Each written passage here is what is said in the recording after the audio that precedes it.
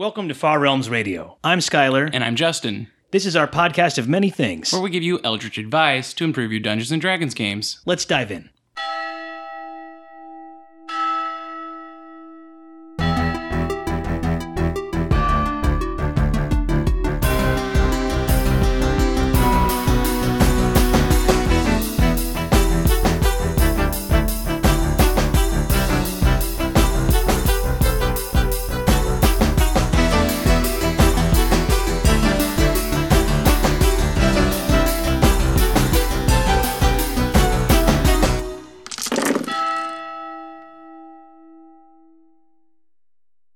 So this episode, we're talking about alignment in D&D and what it means, what it does on our game, how we can use it as DMs to help our game, how it can hinder your game.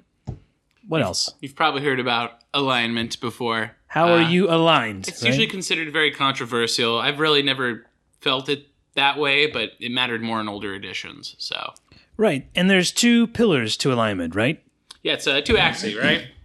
Sort of like a grid. So it's a grid with 9 squares, essentially. Right. You know, and you're the two-axis there. Most of you are going to know this is going to be law and chaos on one, and good and evil on the other. I always thought of them. It's interesting just to think about the visual model. I've come across this like the two axis, X and Y, basically where do you stand? And I always thought of it as like two separate sliding, like on a radio board. I always thought of it more where as are like you you're sliding on each graphing one? points on a graph, and it's kind of because it's really a spectrum in both directions. But Right. when you see the box, you Right. kind of think of it more in rigid terms. Right. So on one end, there's this sort of, it's granular. It's to a certain extent, but not too much, right? It's only like you have 3 options on each axis. Pretty much. You have law or chaos or neutrality between the two, and then good or evil or neutrality between the two. And you can pick any of those 9. Yep. So, what does law and chaos mean in the context of alignment? Like in this game, why do I care about Like it gets into a lot of detail when you kind of get into how alignment is woven into to Dungeons and Dragons and both the rules and the lore and all of that. So when I try to introduce alignment to a new player, I just do it by asking them like 2 or 3 kind of simple questions.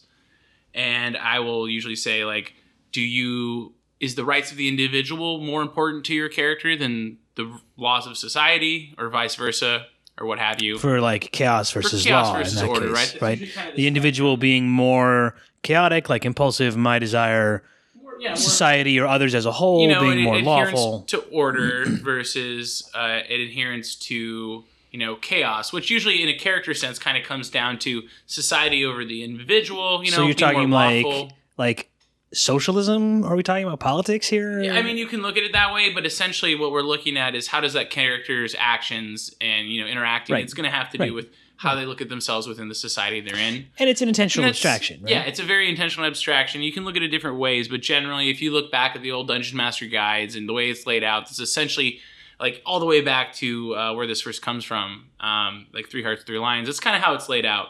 But what about good or evil, right? Like I have family members who feel very strongly about good or evil, and D&D had that whole thing in the 80s where it was like mad, right? Like Mothers Against Dungeons and Dragons. They thought it was a Satanic cult, Panic. right? So but that's a key part of alignment. So what are your thoughts on that? I mean, good and evil came a little bit later after Law and Chaos had already been added to the game, and personally, we'll talk more of this in detail. I think this is kind of where they shot themselves in the foot by adding this extra layer to the alignment. But usually when you look at good and evil in this context of Dungeons & Dragons, it's really a scale of selfishness to altruism. And, if you put others before yourself in terms of like you're willing to suffer to help others not suffer kind of deal, or you're willing to make sacrifices for the better of others, that may impact yourself negatively, you're probably good. So right? What I'm hearing from you is basically in this intentionally reductive model, if I'm me, that's basically chaotic evil. And if I'm like everybody else can be better than me, that's basically lawful good. It's evil, but it depends how you go about it, right? You could be lawful evil, meaning like you'll do anything to win within the rules. And these are not, of course, reflections of the people who are playing them, right? Like you pick this and you have the option to pick evil in the game because it's a pretend game, you know? Essentially. So on the schoolyard, you'd pretend to be the X-Men and somebody would have to be the Juggernaut or Omega Red or Magneto. You still were a badass, but you were evil. You were a bad guy. Yeah, and it makes sense because of the way we look at things and we like to classify things as good or evil. But when you get down to having to attach mechanics to it, and when you get into character actions, that's where it gets a little messy. And different games handle this in kind of different ways, aside from the classic, two-axis system that we see in Dungeons and Dragons. Yeah, I mean, one of the things that's interesting to me about alignment and has been is how they've revisited this discussion about values, really, over the editions. And other games that are even D20 derivative, even Dungeons and Dragons, modeled it differently, right? Like you mentioned earlier, it came into the game progressively, but when I entered the game in second edition, it was just part of it, and there were mechanics tied to it. And that was true for third edition and fourth edition to a limited degree. But D20 Modern, which came out of the whole third edition diaspora, just said, yeah, let's make it more abstract. It's a modern world, so law and chaos and good and evil don't make sense because the internet. And they're like, instead, you can have allegiances, right? And pick 3 things, and they gave you a bunch of things that you could pick from, like the such and such corporation, or you could pick family values, or you could pick greed, and that meant certain in-game things, but it was more broad. And then in fourth edition, they were like, nah, let's take this axis we had and then just let's make it one spectrum, and you had on the one end chaotic evil, and then one step less than that was evil, and then one step less than that was unaligned, and then one step more was good, and then the other side of the spectrum was lawful good. And there was it was less mixing, it was more coarse in that way and kind of clunky. And I think that's one of the reasons that a lot of players were turned off by fourth edition, because it made this really kind of distorted lens.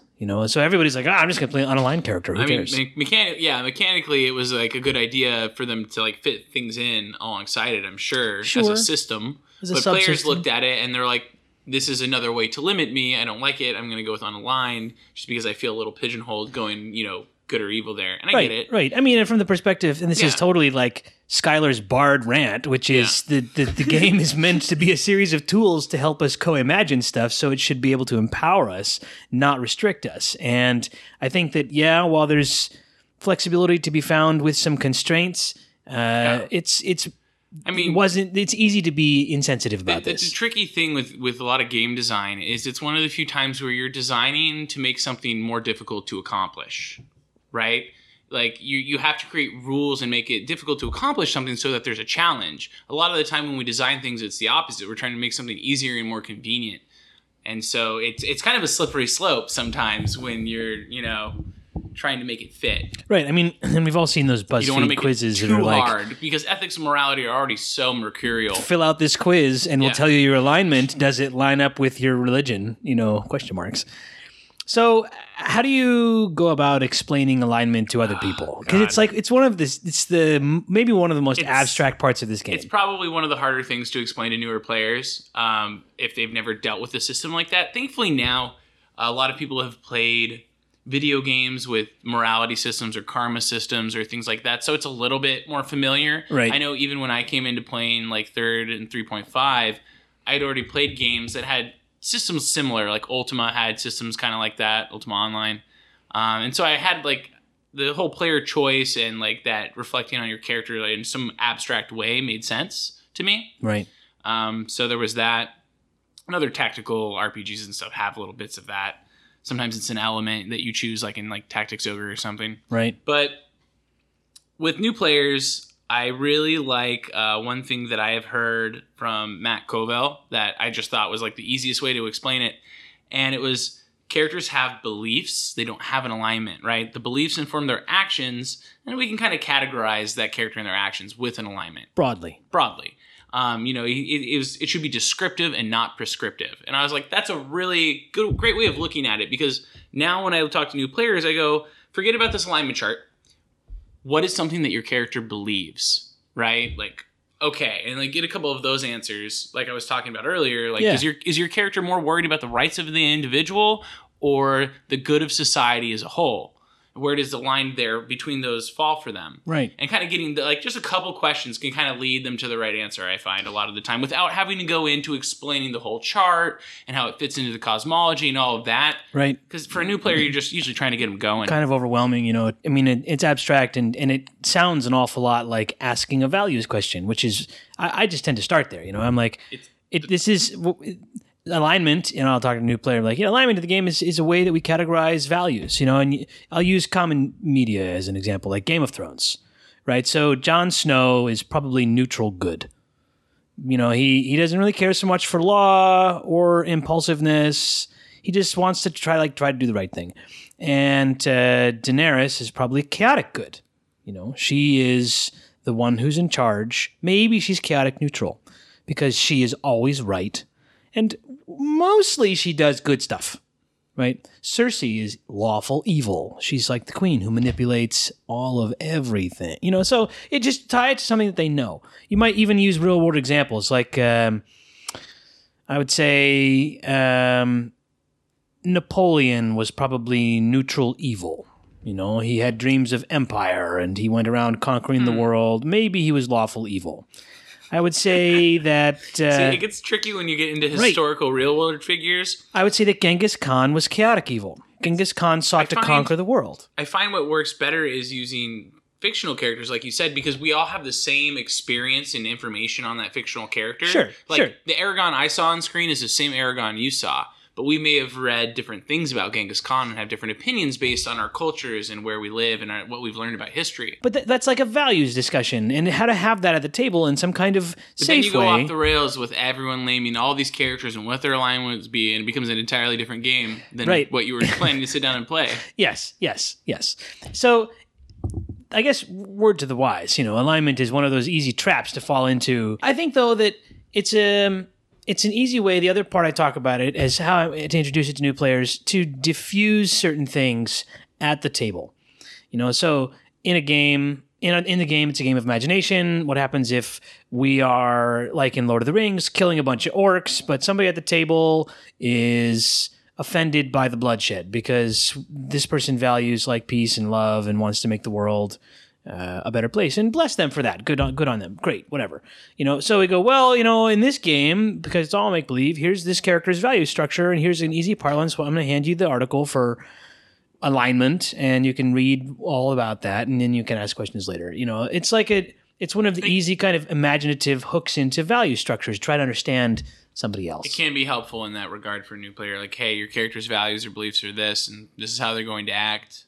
I mean, if you're playing a game where you don't like slaying orcs, you've chosen this is the wrong game. This is the wrong game for that. Go play some other game. This is a game about killing monsters, taking their belongings, and then, yeah, that's pretty much it. I had this fun side story. There was a game I was playing with a group for a while. We played a bunch of different types of games, and one of the guys, when we were doing D&D, we were doing Ravenloft. I was running a Ravenloft game, and he was a Frenchman.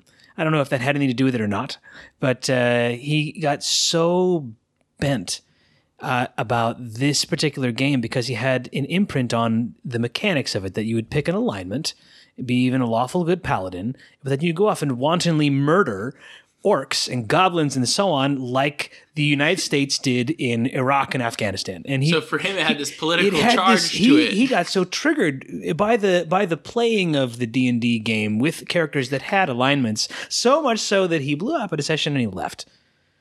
And he just stormed out. It was very disruptive. It was rather unfortunate. I felt bad, even though we were just they saved a girl who was being drowned in a lake. There weren't murderizing happening, but he came from a Warhammer background, which doesn't have alignment in this way, and a couple of other guys at the table had too. So that colored, because there was this conflict, and a lot of it's apparently centered around alignment back in the 80s and 90s. Yeah. So anyway, I think my point by this is that it can definitely plug people in sometimes, and Some as a people, DM, it really matters to some people. you want to be able to handled that better maybe than I did, which was to stand there wide-eyed and gaping that this guy was losing. Why would you be so upset about this? Over alignment in D&D? Like, some people care a lot. we're all in our 30s at least now. Come on, we're not 14. Like, anyway. So, I think it's the best part, though.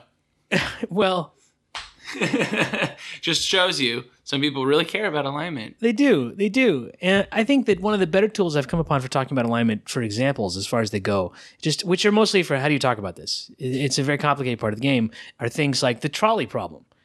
So the trolley problem, for those who don't know, is imagine that there's a trolley hurtling down a track. And on the track, there's a fork.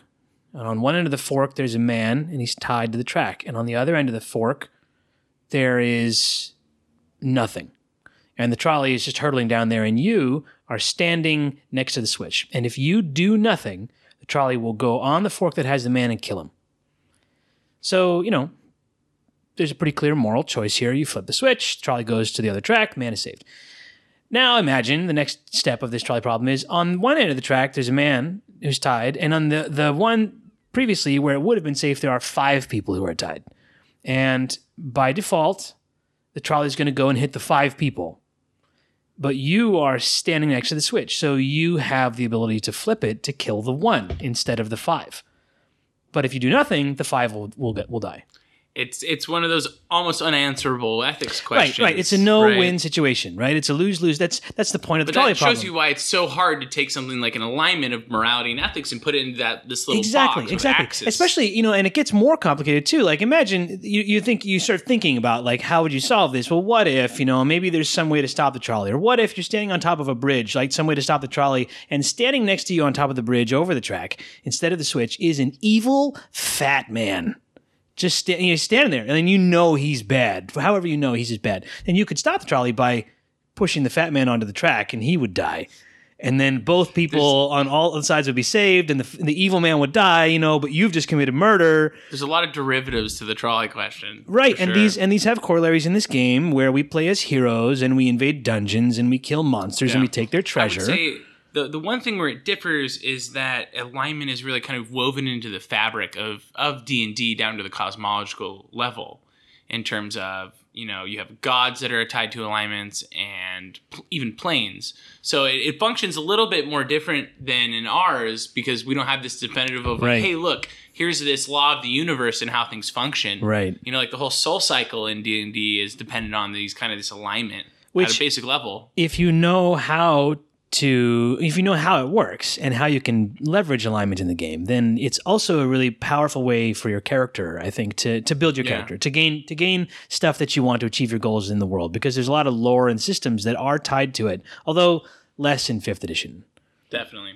But like why? So we've talked about a lot of the sort of pitfalls there are for alignment, but there's like history around it being controversial as well. I came in around 3.5 is where I really started playing. Like I had looked at a lot of 2 ebooks, but I never had figured out how to play them. Maybe it was THAC0, but THAC0 was a beast. Once you got it, you got it. It was actually not bad, but it was I was weird. Also 8, so that might have had something to do with it. Right. But 3 was a little bit easier for me to grasp onto, and by then they had kind of redefined the alignments in a little bit more of a systematic way, and I just truly didn't understand why it was such a controversial thing.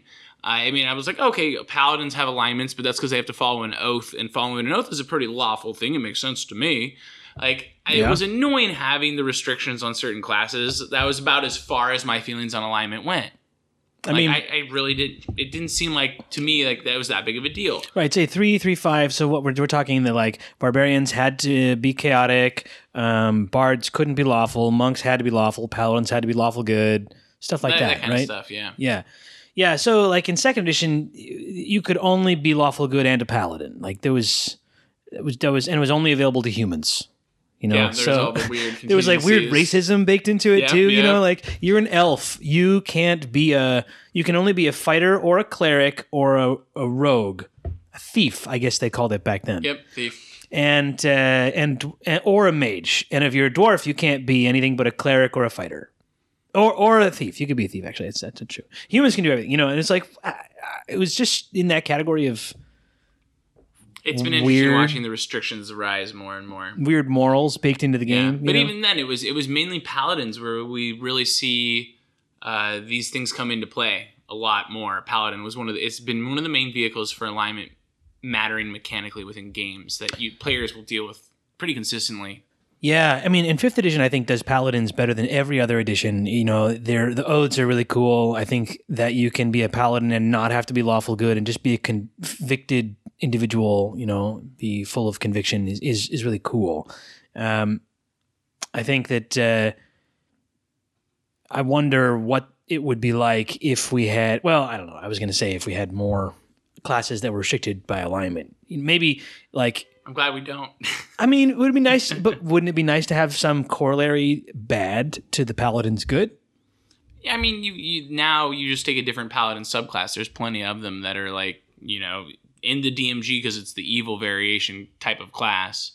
That's one of the things that you can do with the Paladin now. Right, Chaotic Evil, Oath of Vengeance Paladin. There's plenty of different oaths. Here's that your kind of Black Knight. Exactly, to lean into the Blackguard style. Remember, we used to have the Blackguard. Prestige class. You had to fall. Exactly.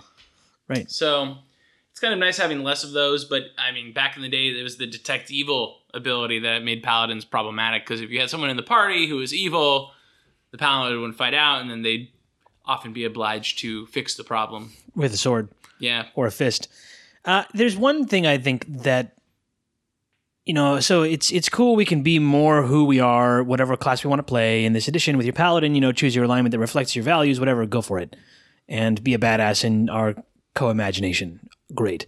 But in the older edition where Paladins were, and this is, I guess, back to 2nd edition, like, all right, there were rules for how you could be a Paladin, there were rules for how you could be a lawful good, powerful Paladin, but you only ever encountered monsters that were fallen Paladins, or there was like a supplement that talked about this character who fell and what that gave him for his fall. It made it feel special. Yeah. They were different, each one. The Death Knights were not all equal in any given time you encountered one. So I don't know that they're two are traded. I guess it's just interesting to me the trade-off that's something that we encounter less now, than a little bit. But we have like a really easy way to build. However, it's like I could think as a DM, it's very easy in 5e to go. Now that we've said that, build your evil knight, your Death Knight. Go for it. You have a little more freedom in how you want to build, but there's definitely, like they say, freedom within the box, right? Like having those restraints on you previously kind of made it a little bit easier to get an idea of who that character might be and who they might become. But I think most of it really comes from party conflicts. With said Paladin. Yeah, I think, and this is like party conflict has been part of the game. I think since it was a game, for the start of it, since it was a game, players disagree, and usually a board game has clear rules and a rule book that you reference to figure out what the adjudication is. And this game has a rule book that has all of that except one extra, which is that the DM gets to decide based on fiat, which makes it what it is. I think it's fun how they've tried to change this throughout the different editions, right? From where they first had law or chaos and they introduced good and evil, and then they changed what it meant in 3rd edition after it had meant sort of the same thing for the 1st and 2nd and a half editions. And then 4th edition made it even more reductive, and 5th edition put it back, but they're now super simplified, doesn't matter. Hand-wave sentence here and there. I think that one of the ones that's interesting to me in the 3rd edition era, and it was like 3rd edition, they revised alignment, and then 3.5, they left it mostly alone, but clarified some of the rules in the new rule books. And then after that, they published the Book of Vile Darkness, which is also an artifact in the game. Nerds. And the Book of Exalted Deeds, which wasn't an artifact in the game, which are the corresponding chaotic evil and lawful good source books for if you have a character that's in either of those or your DM who wants to build them. And remember that in 3rd and 3.5, characters were the same that the DM built that the players could build. It was the same, there wasn't like in 4th and 5th edition where there's different rule sets for those. But it lets you go, like it took it to another level. They leaned into alignment. They were like, no, actually, if you really want to be super good and you give up all of your material possessions. You can have the Path of Poverty in the Book of Exalted Deeds, which is way overpowered. That's a good one. Super OP, like the most broken of broken, powerful. You knew your party had your back if you needed a healing Of potion or course, something. you didn't need a healing potion ever though, because you like You- regenerated. You in don't have to crazy carry stuff. any treasure. Nothing, Good right. times. Just a monk, and I get super awesome. I'm basically a god walking around on the earth. And there was lots of different evil in the Book of Vile Darkness, but it got me thinking about the difference between what that led to, those two extremes, and how you'd interpret someone who is exalted good versus someone who's normal good versus someone who's like vile evil or just evil. So I say it because I think that this is an interesting part of the design where they leaned into the controversy. And they're like, maybe we can just clarify by adding more. Didn't work though. It didn't, but there's some cool stuff that we'll talk about in a little while, I think, that did come out of it. In a way that you can use it in your game to interesting effect. I mean, yeah, I enjoyed those books. But it still comes down to most of the time. It didn't solve party conflict. Yeah, though. no, that's the thing, is it comes right back to that party conflict layer of that's where the alignment usually meets, the rubber kind of meets the road with the players and the conflict. But it can. I mean, God. Some players love it and they don't mind, they'll play into it. Players who like drama and the role play a little bit more usually don't mind there being like a quirky alignment conflict is in an the party. easy setup, right? Like you and I are both in a game where one of the players is a chaotic evil character, and I think that there's a separate conversation around it. And I had this conversation around like, you know what? All right, fine, you can play whatever alignment you want, but what do you intend with this character, right? And it's an easy signal for him. He did that because he wanted to signal something very easily for a way that he wanted to go with his roleplay. So, he did that to avoid party conflict. I think that just takes maybe a little bit of like growing up, self-examining, and knowing that like you're here to play a game and enjoy it with people and not to argue over a philosophy or what's right or wrong, right? You mean chaotic neutral? No. Chaotic neutral is just whatever I want to do right now. Yeah, I think you have to be careful with it because No, he's chaotic evil. okay. You have to be not with that, but with how you kind of deal with those party conflicts that come off of alignment, because you're always gonna have that player, the chaotic neutral player we're just talking about, who, oh well, I'm just playing my character / alignment, bro. That's who I am. I just do whatever I want all the time. And I mean, nowadays we're adults, and you're like, come on, dude, stop being a dick. But when you were younger, like everyone was chaotic neutral because they didn't want anyone to tell them what to do. But I think it's the same thing with any of the alignments. Chaotic neutral is the easiest one because it's described as like you do what you want, nobody gets to tell you what to do, and that's very attractive. But we've all played in that game with the lawful good guy who bludgeons you with his goodness or his law. Or Usually a paladin. Right, exactly. Or the chaotic evil character who is like sitting there in a corner and lights the building on fire and attacks the barkeep because they can. And like we talked about this earlier in a prior session on player types and what people get out of the game. I mean, that's why some DMs don't allow evil characters. Right. This is exactly the same as that, but it's an even more coarse categorization of player type, right, and preference in the game, which is why I think it's smart to lean in some cases, to that it has complexity rather than to make it too restrictive like 4E did. But anyway, I think that part of the game that chaotic neutral character and often the chaotic evil character, because they're not that different, right? They're both deeply intensively impulsive, and one doesn't hate good and the other actively seeks to harm others. There's a very close, those two. It's definitely something that, I've heard a lot of DMs and tabletop role-playing game players say that it's because of video games and the video game tradition. No consequences. It's there's no consequences. It's very much you do whatever you want. Like in any role-playing game, you can pretty much, if you can get away with it, you go for it. Your character would usually be probably chaotic neutral, even chaotic evil sometimes. But I think that people do that in life anyway. I agree. People will usually, if they can get away with it, they're more likely to go for it. And so I don't really think that's that strong of an argument, but it is one that you will hear. I've definitely been one of those DMs in the past who has banned evil alignments at the table. For certain games, yeah. It depends upon... It depends on what game you want to run. And it depends on who shows up at the table. Yeah, that too. It's really, for me, it's like, all right, from what I know of... Because I very much view myself as the DM as like, all right, we're going to facilitate this game that we're all going to play. And I know that if someone shows up, it's like when you play Cards Against Humanity. It's like that one player who maybe gets all of the jokes, and there's that other player who says all of the ones that are a little bit over the line, and you laugh, but like, it's a little bit over the line. And in D&D, that's chaotic evil. Right? So you want to be able to balance versus other players when they show up. So it doesn't devolve into like, why would you do that, you jerk? Don't attack that guy. I was talking to him. I'm just playing my alignment, bro. Oh my God, you make me so mad. Like nobody wants to have that table. Yeah, exactly. So there's certain times where just, banning evil alignments or something is totally justified, especially if you're like, all right, you guys are an elite squad of good aligned Knights of the Round Table. It's like, yeah, okay, you're probably not chaotic evil. And if you are, like, that's so much work for everyone else to have to deal with. Right. I mean, and it makes it hard when some player is like, I'm going to play a scoundrel, a rogue. I'm going to play a thief. He's a grifter, and he's maybe an assassin.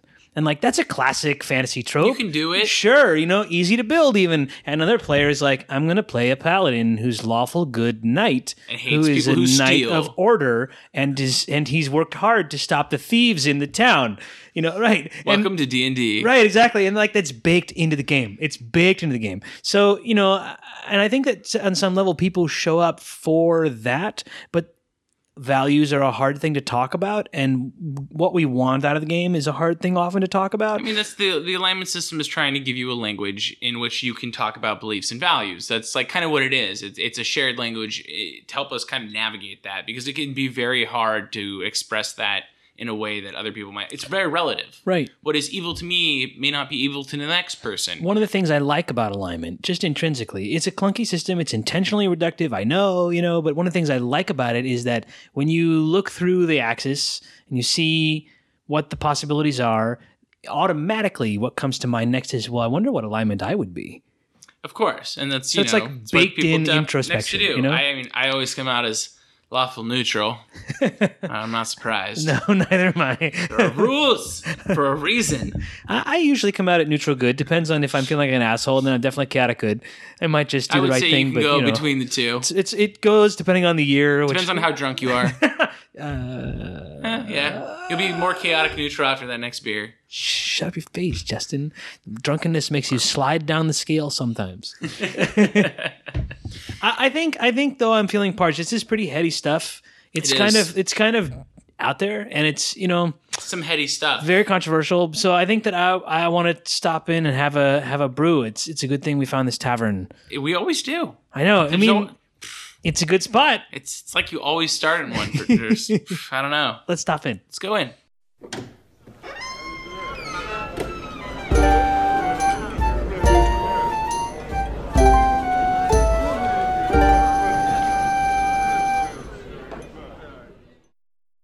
All right. Welcome to Tavern Talk, the part of the show where we toast to our listeners with a delicious brew. Thank you for listening. To you.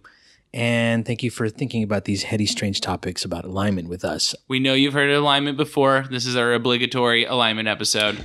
I think that talking about alignment is an excellent thing to do with libations because it eases things as long as you don't start shouting at each other. I guess that's true in normal life anyway. But this beer we're drinking today is called Knight Rider. And it's spelled knight like a knight in armor. And rye as in the grain, and dur as in dur. It's a local Seven Stills brewery and distillery here in San Francisco, and I picked it because it reminds me of the era that I started learning this game and started thinking about how I would categorize TV characters and all kinds of other tropes with alignment. Because once I started learning how D&D was, it's like a set of tools in a certain way for thinking about imaginary realities and imaginary stories in a game together. But then you can, if you like are into it, you start thinking about it all the time, and you start thinking about how you would categorize life, and your brain just keeps going and going and going and going. Of course. We all went on those forum topic posts where it was like, what alignment is this character? And everyone's arguing about it for 20 pages. So Knight Rider is basically Batman, and that means he's basically chaotic good because he does whatever he wants, and he's a vigilante. And Kit is probably neutral good because he's not as rebellious as Knight Rider, but he'll go along with it as long as it's worth the greater good. Also, he's a car. So yeah. I have a fondness for him because Transformers. I mean, it's a good reason. So, I've never had a lot of rye beers, and I really like this. It's very straightforward.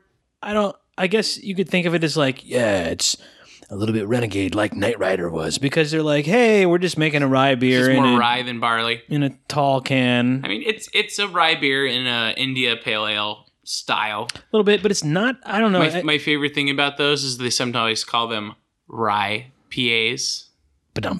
Yeah, rye PA instead of IPA. I kind of love that. I haven't had a lot of rye PAs. I haven't had a lot of rye beer. I don't know, it just has a nice, it was very forward when I first tasted it. It was kind of tart, but as I drink it more, I'm like, this is like a pretty normal, excellent beer. It's got a good punch solid. in the middle. I dig it. It's a little less hard on the palate at the end of the flavor, just because it's a rye beer with the hops jacked up instead of a traditional IPA. So it has kind of a slightly different flavor profile. Yeah. IPAs are still all the fucking rage right now in microbrew stuff. So it seems. They're going to be in the United States forever. Yeah, they're kind of a big thing. So it's nice to find something that's not like the same thing again. Also, Knight Rider. Mainly Knight Rider. How does that theme song go? I don't know. They all start with that.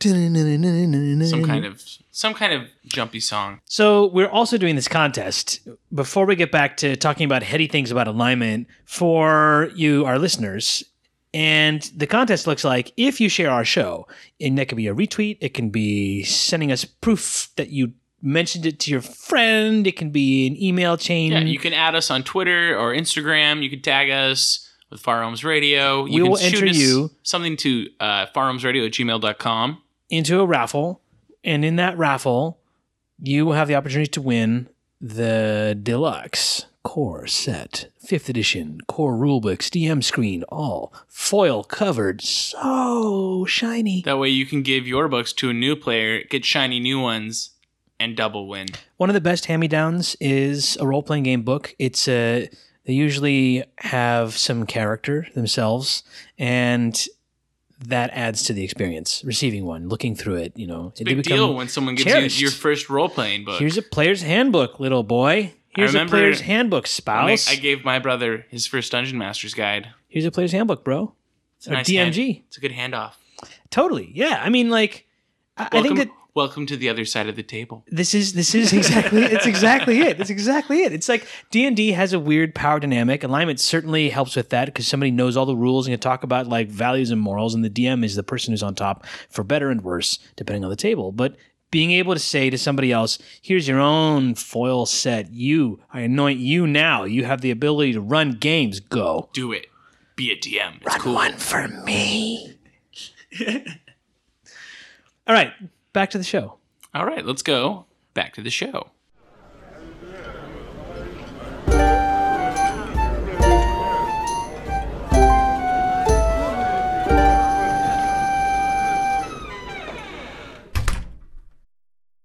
So, where does the idea for alignment come from? What is it even like? Why did they even add this to the game in the start, So when you look back at the history of D&D, it's kind of clear because they labeled where they took these ideas from pretty clearly. 3 Hearts, 3 Lions by Paul Anderson is one that you really see the law versus chaos kind of explained and drawn out for you to see kind of how that functions. And they kind of drew for that to throw it into the earliest versions, actually, of Chainmail before it became, quote-unquote, the fantasy game. And Arneson added alignment to Chainmail, supposedly, he says, because of one player backstabbing another player. Interesting. And so after the game, they had to sit down and kind of come up with this like law versus chaos. They didn't get into good or evil yet. Law versus chaos kind of system to kind of deal with this, because before they had been playing at a zoomed out view with units and troops and battalions and whatnot. Now that they've zoomed in to this more character level, they're having character problems that they hadn't ran into previously. I wonder what that must have looked like that made that decision, right? Like one player decides that these troops backstab the other player and do it like this. They were already zoomed in, Right, they were zoomed in, but like that meant that they were probably all looking at the board and they all knew the optimal choice for a certain outcome. No. And it may have been like a no-win scenario, like the trolley problem. And I'm just making this up. And one of the players decided that the conclusion he came to was different than the probable conclusion that the others came to. You know, his decision was, well, if I do it the way that they all expect, all my guys are going to die, versus if I kill that guy and offer to ally with the enemy, at least maybe I survive. So it's a values call. You know, it makes sense in a war game in that perspective, but it's not. It's different, right? Because right. reading what Arneson wrote, it was essentially because like one and then eventually two of his players were just kind of being assholes. And they were essentially labeled as evil after that. And they just antagonized the rest of the party for the rest of the campaign. Well, so Bob and Jim are evil. They just play evil characters, which is basically broadcasting to your table, those guys are assholes. I love that that's how it began in a way, because it's not how it is today always, though. Not always. It's better now, but it's such the classic issue. You but wouldn't it wasn't do that. evil, it was chaotic. It was chaotic back then. I was just playing my alignment, bro. Just being chaotic, man. Just chaotic neutral ended up over here. You can't be mad. Yeah. So that, that's kind of where you first see it come in. And then 1976, like Eldritch Wizardry and a couple other things is where you see Gygax implement that more good and evil. So something could be lawful good or chaotic evil and not just lawful or chaotic. I mean, it stands to reason, too. If you're thinking about fantastic things and you think about angels or devils, there's probably some good or evil thing, associated with that. It kind of makes sense when you start looking at when they did Eldritch Wizardry and paladins and more magic and things like that, where, paladins very clearly they had to be good in some way. Yeah. And so it makes sense, from that angle. But I think it is what caused a lot of the issues because morality is such a relative thing for so many people. Yeah. Anyway, you start to see it show up in the mechanics with paladins and different classes and spells. You see it with magic items, protection from good, protection from evil, detect good, detect evil. This is actually something that I miss from a prior edition as just a sidebar. Like, in second edition, it had some of this. They had some of the most powerful stuff because you're like magic circle against, and it would be basically magic circle against chaos, and you could stop any kind of creature from entering that. It was big. It lasted a long time. Third edition leaned into it more. Like third edition did like more of all of the things. That was just third edition. Yeah, and 3.5 was like more of all the things. Precisely. But they did a lot of this kind of detect evil, protection against evil. Greater protection against evil, greater magic circle against, greater magic circle, and Pathfinder still, I guess, is down that road. But I miss that. I miss that there were more, in some level. I don't know that they were the best solution for alignment, but I miss it. There were more clear mechanics in 5e. They're not tied to alignment, that you could have magic effects, and you could just like pull that stuff from prior editions as a DM. You always could. It's very easy to still implement. I even went the other way in prior games. I'm like, let's do D20 Modern. We have magic circle against allegiance, like magic circle against Disney Corp. I don't know, whatever. Magic circle against Koch brothers. You pick, right? Like, and have it be more abstract, but it just gets kind of complicated. Yeah, I mean, the funny thing is they even went they went a step too far with tying mechanics and things to the alignments, in that they even had the alignment languages back. Man, yeah, remember those in like AD&D, like the first edition? You had this came before me. I'm glad I missed it. This is one of those things I'm also glad I missed. There was essentially a dialect or language that your character could speak simply because of their alignment. It was not really the best idea. They actually dropped it in second edition of AD&D because it was so stupid. Some of the comparisons are kind of, through today's lens, you're like, You're like, oh, that's interesting. And like, at least Gary later on admitted it was probably not the best edition. And when you hear his explanation, it kind of makes sense. He essentially wanted Thieves' Cant to not be the only secret language. He felt like there should be other secret languages aside from Thieves' Cant, which there are now, right? You have this druidic language that you see even in 5e today. Second edition had that too, yeah. Totally. So you added other secret languages. But what he was looking for was kind of Latin for Roman Catholic persons or Hebrew for Jewish folks, in terms of he wanted there to be like, if you went to church, your religion had this language of Latin, and it maybe wasn't the language you spoke all the time. And that was kind of what he was looking for. I mean, at its core, I actually really like the idea behind that what you, like, because if you think about what he's getting at, he's getting at that if you, whatever your background and your values were, meant that you had a way to communicate with people who shared those values. Exactly. Some kind That of was like a language. shorthand or a quick language, like Thieves' Cant or like Druidic or whatever. And that's a nifty idea, right? But not necessarily tied to alignment. Yeah. But he was thinking in coarse he terms. wanted He's some- like, it's alignment. Something to kind of cut across like national and racial boundaries in that, you would all share this Right. language, like this, the way the Catholic Church had used Latin in medieval times. But I'm glad we took that out because that was a little ridiculous. It just made no sense when you tried to implement it. Like, yeah, and it's easy to run afoul of multicultural issues, like that too. I think it's funny that he says since he regretted that he regretted the addition as the non-cleric user would have only have a limited vocabulary. Right, it was the same thing. It was like, yeah, those guys going to church didn't know what they were saying. They didn't speak Latin most of the time. Right, I can't read this book. But what's interesting to me about that is like he's complaining that he felt limited by the rules that he made up. That he made up, and I'm Welcome. like, I know, man, Classic like Gary. you can change it, didn't you? Wouldn't you also the guy who talked about like rule 0? Classic Gary, the Gary double talk. I love it. Like if you don't know all of the things, you're a bad DM. But it's okay if you don't know them all. Right, Don't worry, right. you can do it. I feel like Gary Gygax gets to be all the alignments. He's like you never know what yeah. one you're going to get out of him at any moment. Depends what year you're looking at. Right. But the thing is funny because like they pulled away from more alignment mechanics after 3.5. They tried to simplify it a little bit in 4E. People were very upset, mainly because a lot of people approach D&D as a culture rather than just a game. Yeah. The alignment is part of the D&D culture. Yeah. Even though, and that kind of shows because we look at 5E, the creators considered taking it out. I kind of wish they had just to shake the boat a little bit, but I mean, it wouldn't feel like D&D. exactly, and that's why they put it in because that's how people felt. They're like, it won't feel like D&D unless that's in there. I don't disagree with you, but the nerd in me is like, so give me a better subsystem, please. I know, I'm like- D20 Modern, come on. Right? I'm like, well, if you're going to get rid of it, what are you going to replace it with? Yes. Like, you can't just like take my systems. However, they really just kind of cut all the ties of mechanics to those alignments. Like, you don't see as many mechanics hardly tied to alignments anymore. Like classes don't have alignment restrictions. Races are mentioned as leaning towards a certain alignment, but it's not enforced.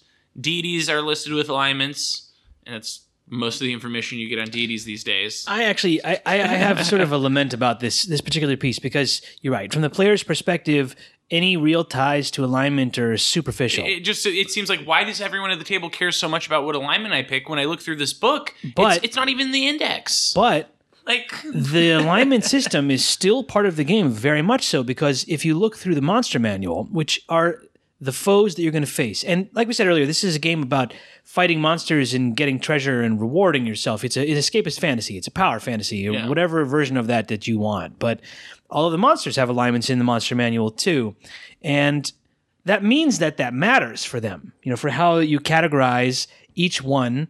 But the alignments are still there. But the monsters they still have alignments. It matters to them. Devils come from a certain plane. And there are adventures Yes. that take you to that plane, right? Demons come from a Definitely. different plane. Definitely. You have to deal with them in different ways. It tells you information about your foe. And why I lament it, why I'm sad about it, is because when I spend my money to buy a product, I want the rule system to be more cohesive in certain areas. I want it to have clear threads. This is an area where it suffers. this is where in my D&D opinion. struggles sometimes. This edition does a lot of things good, and this is an area where it's not as cohesive. And yeah, I was intentional. They backed off, but that feels to me like they're relying upon the community to carry it forward. And I'm like, look, I get it. Alignment is part of the game. All you had to do is like, give me a paragraph or 3 in the DMG about how you can make the player give the players some benefit. That's classic or in D&D, the player's though, handbook. where they're not going to actually give you advice on how to DM or run a game. I fully expect a supplement where they expand on alignment Something that and deities it's something and that planes. D&D has always kind of struggled with in terms of like they'll give you the tools, but they won't tell you how to use them. They're like, here's a book on DMG, and it's a great book, but you really do have to do a lot more work yourself by looking through, thinking how you're going to apply it.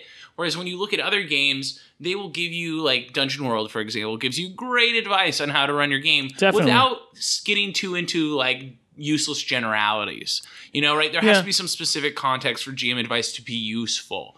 It's really helpful when it's like, hey, here's how you could use this mechanic and how it affects your player psychology. Just basic things like that. Right, especially as an experienced GM, like you want to pick up and run the game and see how should I interface with your thing, and alignment is part of this. And I have some expectations because of giving you my money previously. Right. So throw me a bone here. And that's the thing. Like when we look at, that's why it can be frustrating if you know the fabric of the D&D universe, because you know how much alignment can matter when we get into the lore and into the very kind of the way the universe is set up.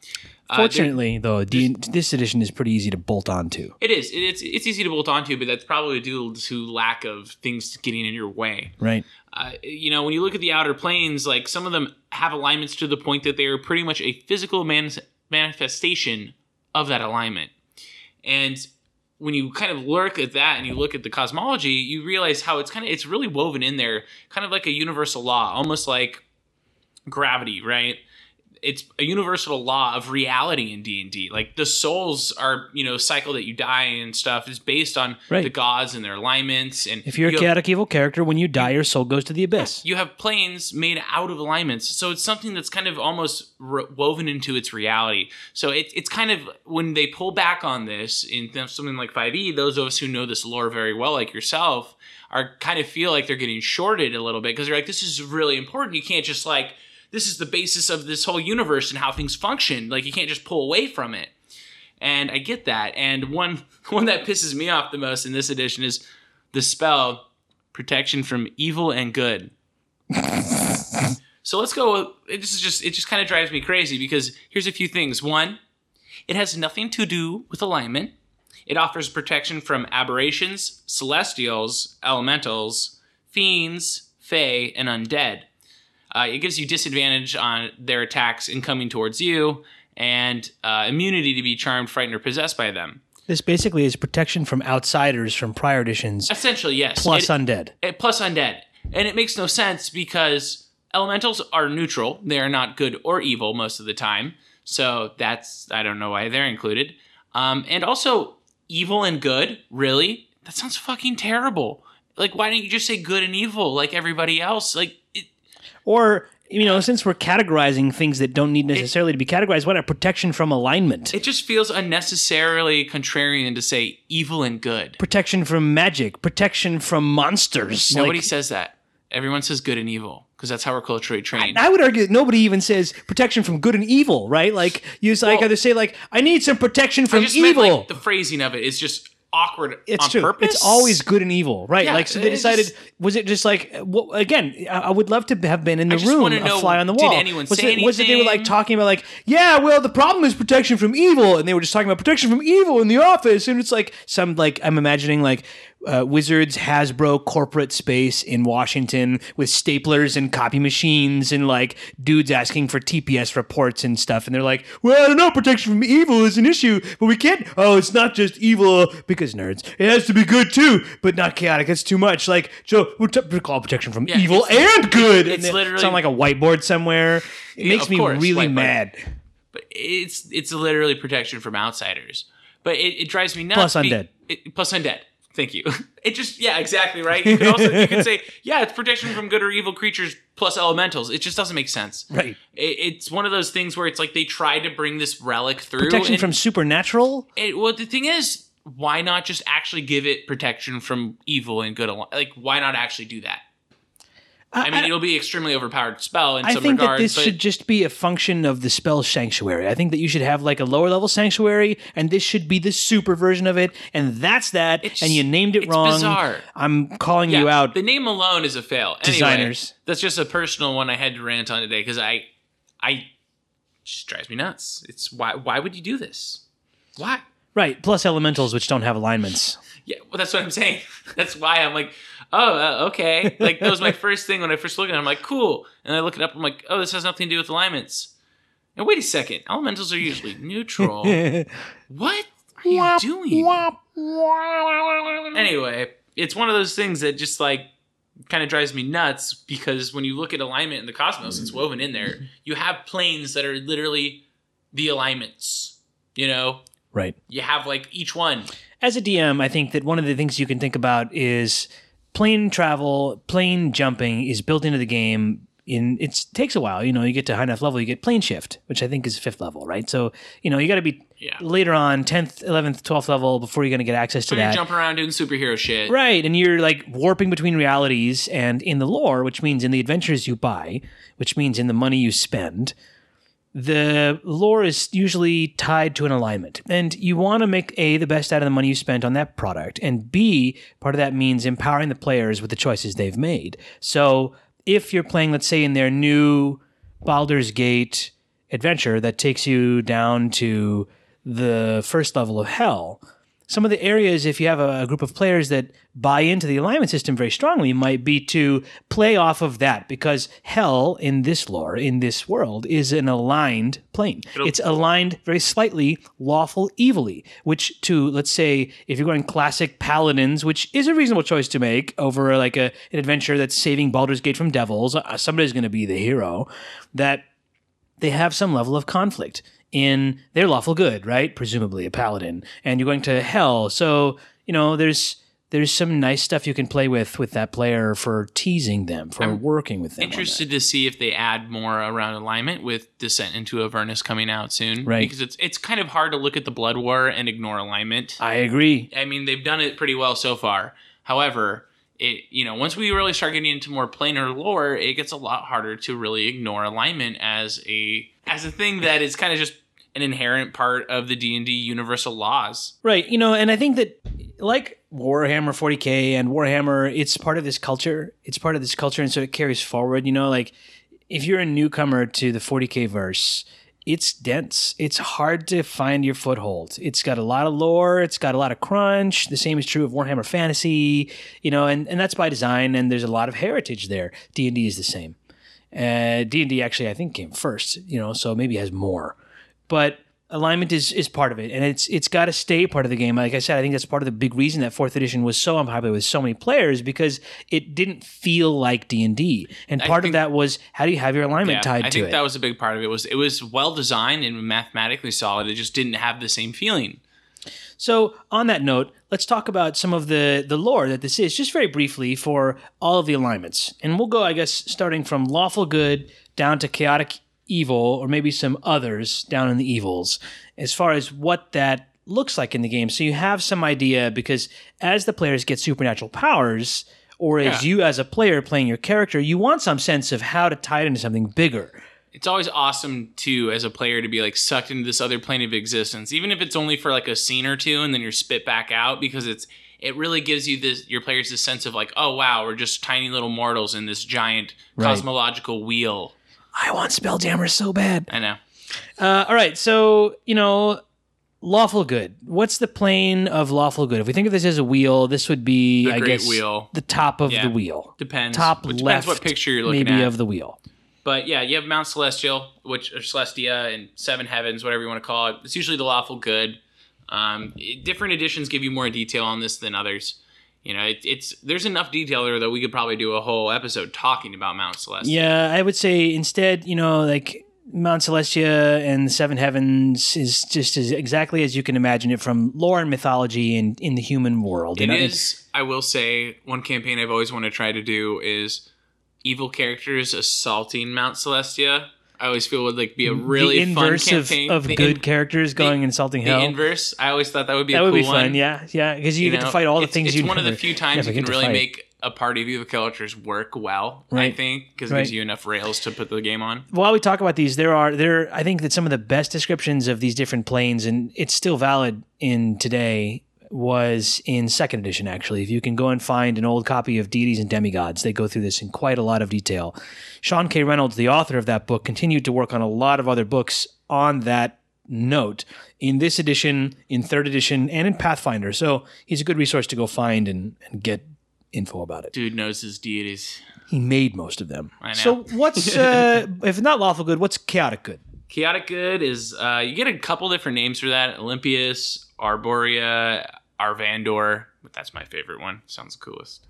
I kind of have always imagined this like a wild set of, and this has been scripted from the 2nd edition version, of like planes full of the biggest and wildest monsters, plus also like kind of the realm that Conan would run around in. It's a very elf-like realm. Yeah, but lots of, I guess cross-referencing, this is like your green-white deck in Magic the Gathering.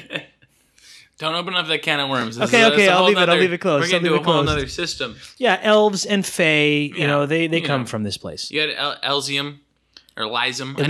Elysium. Elysium. Wow, I got 2 mispronunciations there. Yeah. Impressive. Elysium is like, and this is neutral good. It's like the perfect place. This is the place of like beautiful flowers everywhere. It's good. Everything is beneficial. It's nice, always perfect, whatever. But see, it's of course so relative, so like we think of flowers because I don't even know, like, where does that come from? The Sound of Music, something like that. But if I imagine an orc's version of that, he probably isn't going to imagine flowers. I don't know. Probably hates flowers. You figured out for you, but it's the neutral good place of not too strict, not too wild, just in the middle and good. So I've always been fascinated by the neutral planes. They're my favorites. I think my favorite is the lawful neutral plane, actually. It's the most interesting. So we're talking about Mechanus? Mechanus, yeah. Or Nirvana, depending upon what wherever. edition you look at. Right, so lawful neutral Mechanus, I think, is the one that's... it has the Modron and lots of clockwork craziness. As the leader of the Modron. It's the best. Primus is the leader of the Modron, right? Who also... He also acts as the judge a lot of the time, cosmologically. And the root of the Transformers in the Marvel-verse. Of course. So, big win for me. Anyway, Mechanus is interesting because it's like not ever violent. Well, it's not the right word for it. Mechanus is not ever malevolent, but at least not intentionally. But that doesn't mean it's not harmful. He's objective. Right? It's objective. It's right, and it's very functional, and it's very orderly. It's like a Modron march, right? Everybody gets in line, and you will follow orders. And if not, then you will be repaired, whether you want to be or not. Pretty much. I think that it would be fun, although it's hard to sort of visualize and do it well. I think to run some part of a game in limbo, because there's a lot of really interesting stuff in limbo. As opposed to Mechanus? Yeah. Well, I mean, it's the chaotic neutral version. I mean, it's very hard to visualize limbo and play in that space. Right. The plane of nothingness and ever-changingness and... chaotic neutral. Constant chaotic neutral. Chaos. Slotty everywhere. Big toad-like slotty. I love the slotty. They're great. I also love the Gith. I think they're fascinating. I think that both sides of them are just weird and interesting. But I also really like the neutral, which you enlightened me earlier today about concordant opposition. I always thought of it just as sigil. Yeah, the outlands. But it's mainly because sigil is the only thing of note in that whole plane, pretty much. Right. There's a giant spire with sigil on the top, and the rest of it is just the outlands. And a lot of this like D&D mythology is based on, in many ways, old human mythology, both Greek and Norse. They take little bits from all over. So, like sigil is the middle realm, and a big spire in the middle is a pretty clear analog to the Yggdrasil in Norse mythology and other sorts of stuff. So, like, when you're looking to bring some of these kind of abstract places to life, and in my mind, one of the most abstract is the middle. It's not the prime material where we exist, like it's easy to pull from pre-existing mythological sources. Definitely. I mean, there's a lot of lazy second edition books that are like, hey, here's the Egyptian version of our gods. Like here's the Egyptian pantheon for D&D. And they're even named Ra and Isis and Set. Here's the Norse one. And, you have a lot of those analogs towards like real religions. Not a ton, and they're not all done well. But you will find bits of that in different supplements. Yep. So what about the evil dimensions, the evil planes? These are the ones that players tend to be very familiar with because they're like the ones that adventurers may go into or where from evil comes. Right. And they're of course 3, just like the others. There's the lawful evil one. Let's start with the neutral evil because it's the most boring one, I guess. Okay. The Hades or the Grey Waste. Yeah, so, bunch of Yugoloths hanging out. We knew that this was a plane back in 2nd edition where they started talking about planes and Planescape and all of that stuff. But there was no supplement that dealt with neutral evil plane. There was none that really dealt with Hades and his realm or anything like that. It was just sort of like... It's there. There for completeness' sake. Pretty until much. Finally, I think it was Pathfinder that came out and added color to it bless Paizo for this. Good job, guys and gals. They added color to it in a way that let you use all of your prior material. You know, it was a great example of adding content to Neutral Evil as opposed to just rewriting it or retconning it or anything like that. And what they said was, okay, so you have like lawful evil, and we'll come to that, and that's like devils and stuff. And you have the abyss, and that's chaotic evil and demons and stuff. And then it's like, what's neutral evil? And they were like, oh, obviously it's the four horsemen of the apocalypse. It's death. It's the epitome of death. It's not lawful or chaotic. It's just the end of things, the end of it. And I was like, oh, yeah. Oh, Right. that makes good sense. That's actually kind of scary. It's like scarier than maybe the other two because it's the four horsemen of the Just apocalypse. Right. It's just the end. Just the end. Coming for you. So I think that that's a good reframing, you know, that keeps whatever other source material you may have in your homebrew. So one of the things I like about lawful evil, hell, is that it's not always your enemy? Question mark. Lawful Evil is my favorite because it's literally like the corporate ladder. The devils, as they move up, they transform, right? The epitome thereof. It's literally, it's literally the corporate ladder. I love it because the demon's like trying to get promoted so he can be upgraded to the next demon form, Which goes Or, further excuse me, down. the next devil Devils. form. Devils. These are devils we're talking Devils. about. Very and different. it starts on level 1, which is the first level of hell. And then you graduate eventually after you've served that Lord of Hell well enough to level 2. And each level is different all the way through 9. Yep, they all have their differences. Some are And the frozen Lord of over. Hell, all the children of Asmodeus, who is at the 9th level, and the 9th most powerful level of Hell, the inverse of Mount Celestia, right, is Asmodeus. And it's basically just him. Just hanging It's out. like him in some nebulous hellscape lair that's his. And he's a god, so, you know, he does whatever he wants there, basically. There have been a bunch of different adventures that take you through the different levels to different points and have clear ideas about crossing over to the next one, so that it's actually a decent amount of source material for stringing together a game that is, to your earlier point, a bunch of characters assaulting hell, trying to take out the devil. I mean, when you really get down to it, even like a group of level 20s don't have much of a chance assaulting either like Hell or Mount Celestia. However, it can be very fun to go with it. I mean, you just have to be. It becomes an interesting strategy game at that point. It has to be, because you're working with the powers of like wish and Yeah, if you really Miracle. lean into that, you know, you can go with it. Like, all right, we're at that Super Saiyan level now, and that's just how it is. So tell me about what you think about the Abyss, the chaotic evil plane. I think the Abyss is fantastic in that it's just an infinite, and it's based on a series of portals, and so because you don't have that order, it's really flexible from a GMing point of view. Yeah. You know, there's kind of a hierarchy with Demigorgon and whatnot, but There it's are very, powerful demons, because yes. of its chaotic nature. You really can kind of mold it and use it how you need to. You always have another layer of the Abyss you could use if someone gets going there or stuck there. It could be Right. whatever you want. Right.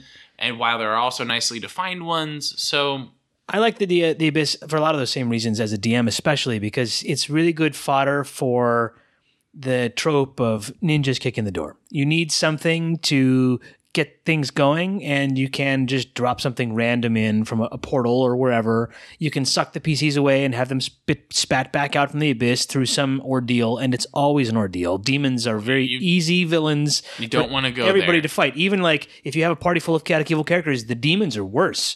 Man, they're just bad, which makes it easy. You know, it's like a very easy Yep, tool as a DM. definitely. So it's it's a good one. I enjoy it.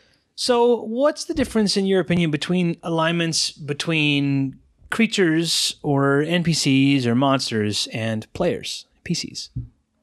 Honestly, I don't really think about the alignment of creatures much. I don't really think about alignment much when I'm framing encounters at all. Honestly, I think about the PCs and what they're likely to do based on like kind of what they believe or what they value. And for me, when I look at monsters, I just use what's the most appropriate for the situation. And I could care less what their alignment is. I really care more like what their motivation is. Yeah, I think that there's an interesting data point about alignment, that in prior editions, alignment is immutable and it's fixed and it's not to be changed. And if it's changed, then there's a big cost. Yeah, obviously, if I'm playing a devil or something, Well, he's going to be lawful. You know, there's certain characters where you're going to lean into it. The point of it, what's interesting to me about it, is not that it's fixed or cost, like that was what the rules said. And then in those very editions, in all the games and video games and others, based off of them, the most memorable characters we have are often characters who broke that rule. And I think that that's one of the things that alignment can do really well. And here's an easy example. In Dungeons and Dragons, dragons are tied to alignments, right?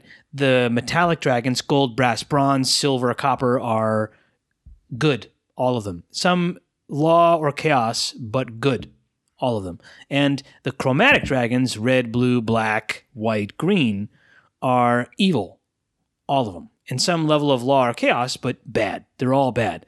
And it can be a very powerful tool to give the players the opportunity to change that, to influence it in some way, or to break it as the DM, the mold, to change their expectations. Throwing like an evil brass dragon at the party can be fun because they don't see it coming. Well, this is one of the questions that I think Pathfinder did. It's a challenge, though, once you move away from human characters.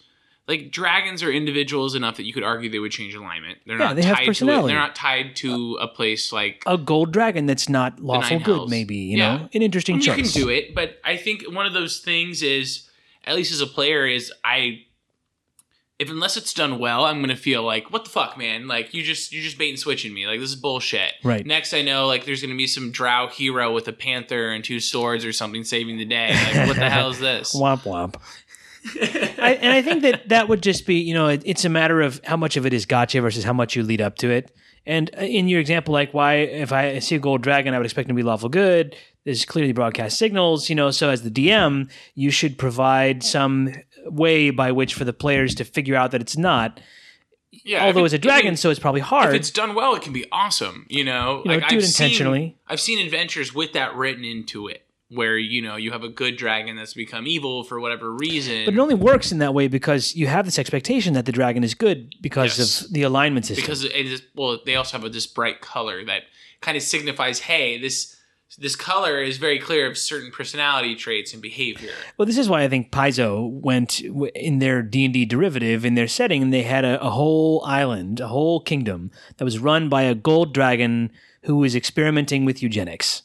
So, you know, is that a good gold dragon? Did his alignment change? We don't know, you know, and they never answer that question. That's a strong narrative as an example. Mm-hmm. But, you know, so I agree. I think that it depends very much on how you set it up. Exactly. But it can be good, you know, like you can definitely have the rare, like, good Ithalid Mind Flayer, right? We've seen that in games recently. Right, that's actually, I mean, that's... And the whole party's like, oh no, and then you're like, oh, he's not a bad guy. That's canon. It creates tension, right? Yeah, and it was canon. It was, I think, Out of the Abyss where we saw that. Sorry, spoilers for anyone playing that campaign. But, yeah, it was a good example, and because that's where you see that expectation of the players being used to create good tension.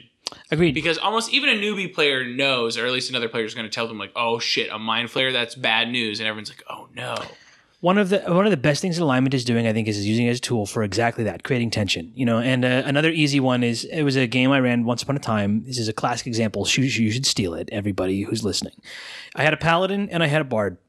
The paladin is lawful good, of course. The bard was lawful evil, and so I made those players have their other as their best friend.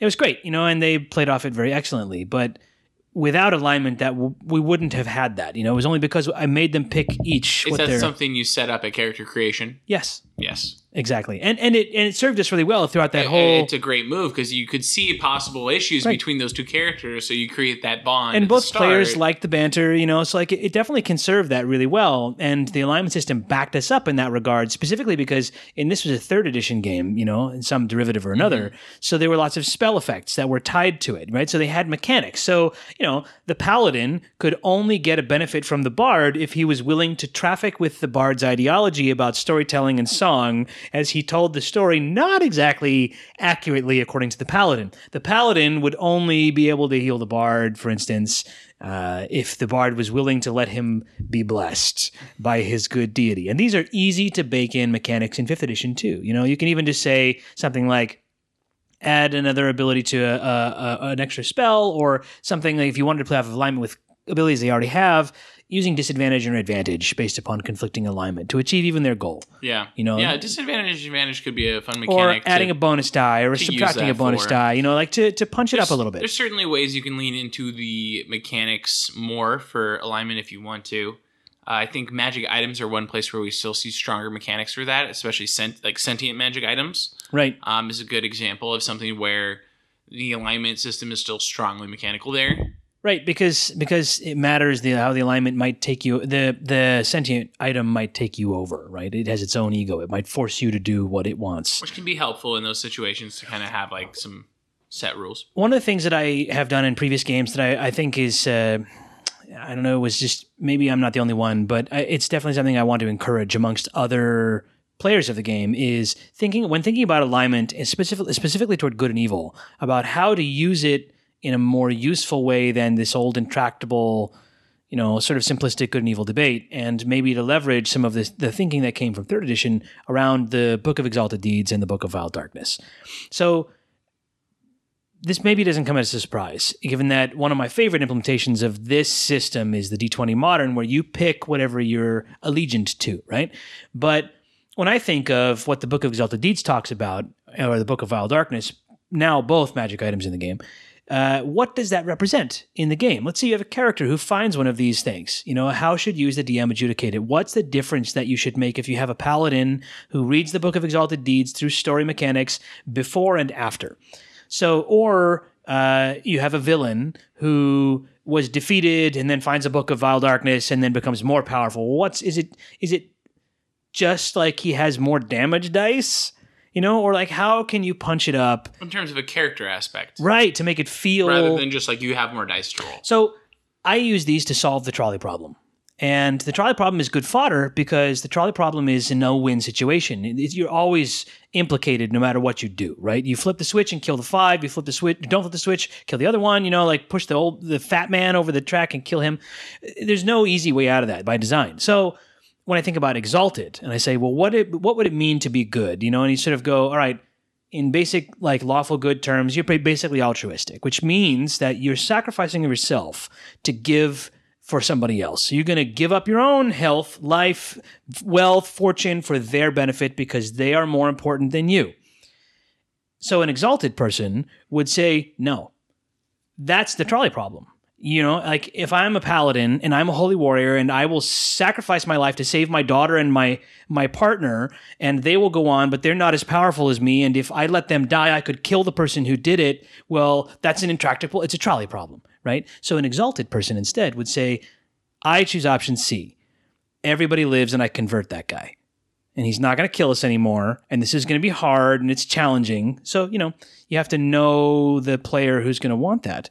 But like, use it as an option. It's a fantasy game. It's a fantasy, escapist fantasy game of the imagination. So this is a great opportunity to go, yeah, you want to kick up your alignment in the game? Give the player who leans into that a way to step it up even more. A way to make good be not just, I sacrifice myself for your benefit, but what I'm going to do now, you're going to benefit, I'm going to benefit, and our foe is going to benefit also. Like Aikido, you know, pay attention to your opponent's energy and protect them as well.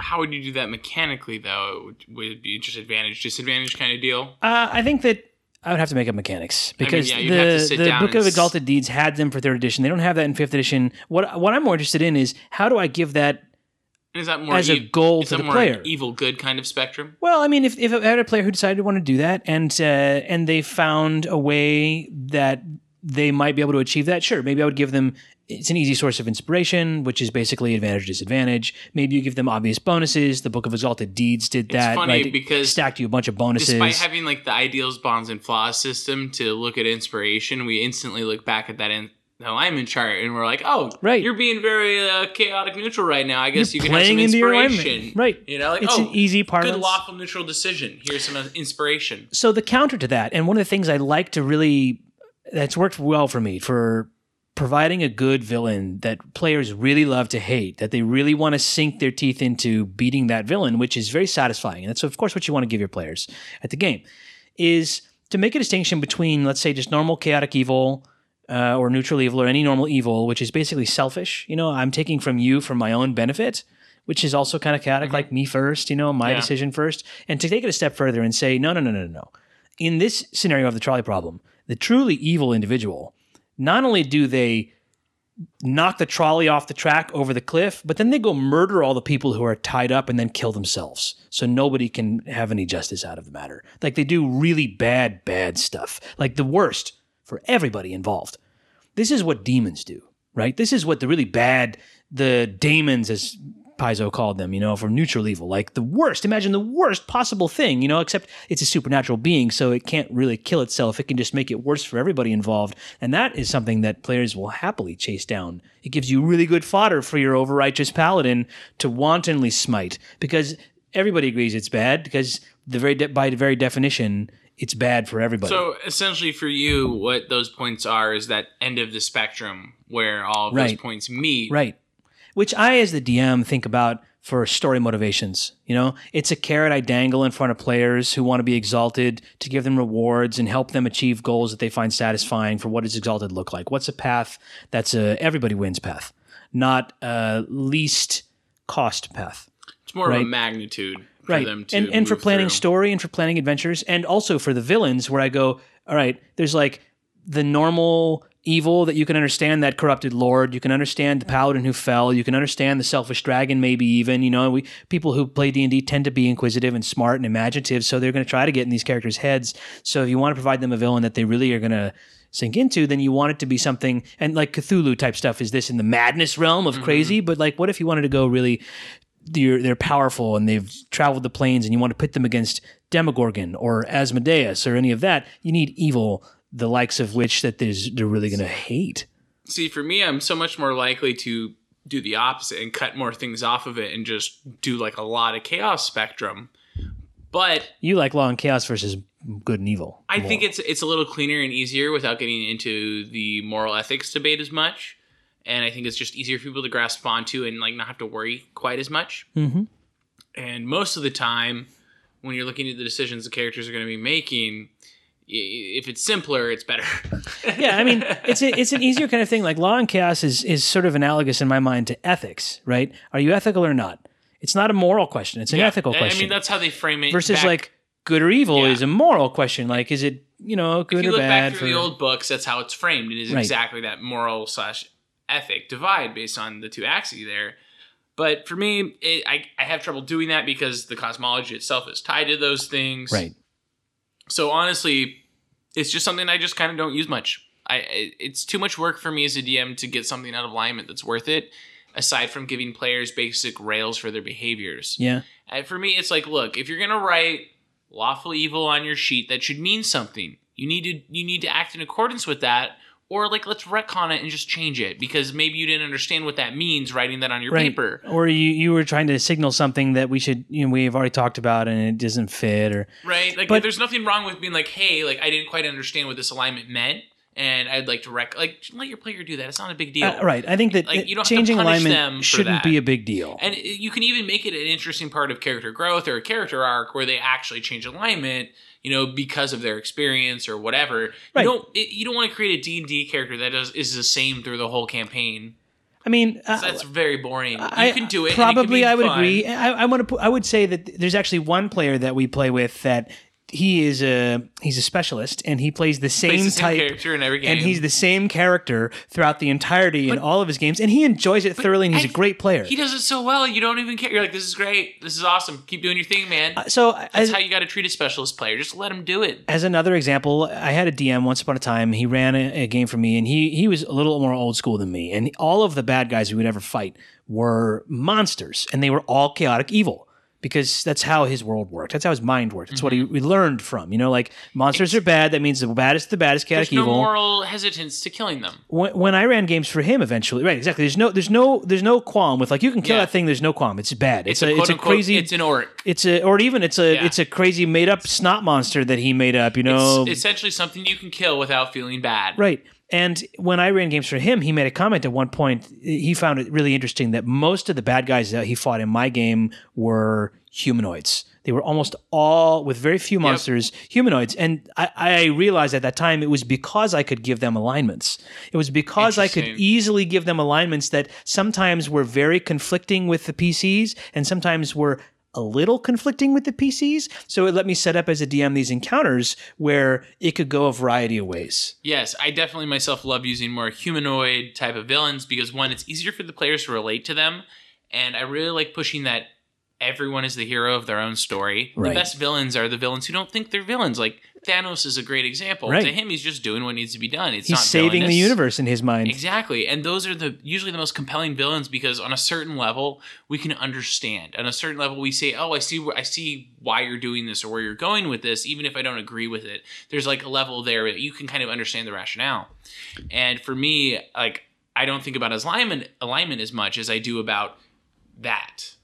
I think that in this edition of the game, maybe this is a controversial thing. I mean, of course, know your table, know your players, but changing alignment is a thing that you should let the players do. You know, like this is why restrictions. It did. It used to be like a restrictive thing. You'd lose experience. Yeah, you know, like you couldn't. You had to wait for a year or something like crazy stuff. Ridiculous because if it was a good part of your character arc, like why are you punishing the player for developing their character? And you can see where we fall on this spectrum. Obviously, you and I, because we are in the camp of like this is a tool that used to talk about stuff at the table, and maybe don't use it at all because you know your table. You know, so but I think that it's worth calling out specifically in this edition that like you should just let the players, and I would argue actually in any edition, you just let the players change alignment, right? Like it's an escapist fantasy game. Be the character you want to be. Especially now that there's not these mechanical consequences for changing it. Like you can switch your alignment and it will literally affect nothing mathematically. Yeah, and if you and the DM can figure out a way to tie it into the story, then you'll be more rewarded. Well, it also just makes for better character development. Right, but don't feel constricted by it, right? Like, and I think that they say this a lot in 5th edition, which is don't be constricted by the rules.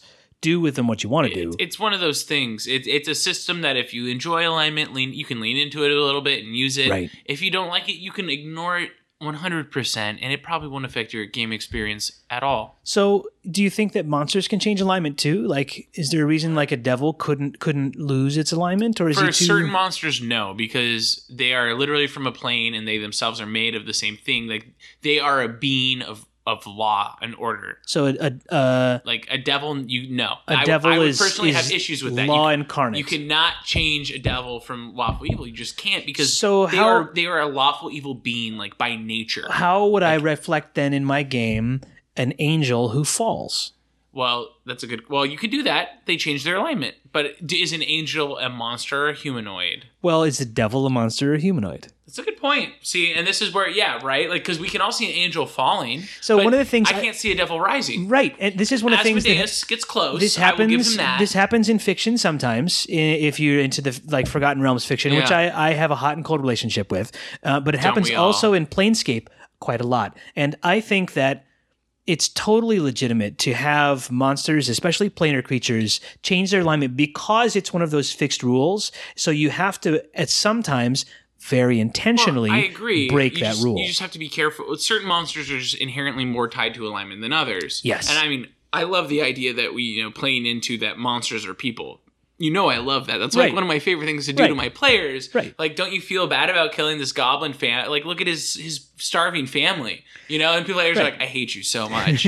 But it's a fun thing you can kind of play with because for so long we like looked at these monsters as like monsters, and now it's like, no, this is a people. Like a lot of the time it's hard to like look at even goblinoids and say it's not a people, right? And so I think in that regard, I would rather lean into monsters that are not so much tied to their alignment that changing it doesn't feel jarring.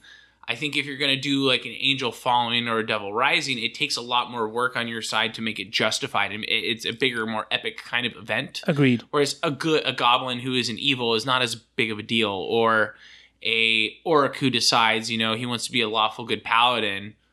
Sure, like those are fun playing against type moments. It comes back to where we started. When you start breaking the fabric of the universe is where I'm like, okay, now I'm having like, there's no demon that is lawful. Okay, there just is not. It's where we started with this. That it's a spectrum. The whole of it is a spectrum, and I think one of the things I like, you're right. Like for some reason, it's easier for me to conceive of a devil becoming not evil or not Right? lawful than it is for a demon to become not chaotic evil. But that's because in my mind, they're so that.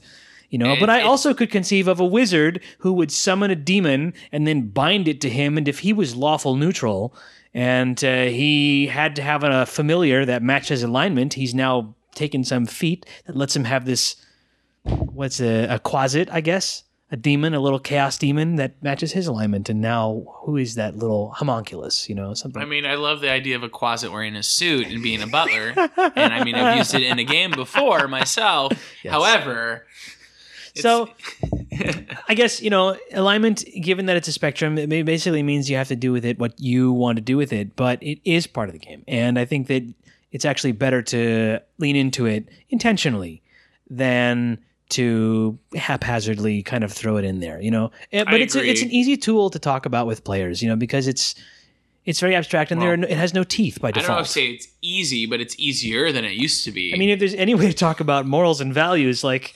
You'd hope it would be over this fantasy board game that we play. But yeah, it's one of those things. It's going to come down to, does it matter at your table? Because if your players don't care about alignment, don't make it a big focus of your game. Right. Don't waste your time. Don't waste their time. Right. Do what is more fun for you. Have the conversation. Make sure that you're all on the same page. And Session 0 that and move on. And then go roll some dice. All right. Okay, that's it for this session. Alignment is done. Thanks for tuning in. Until next time. Over and out.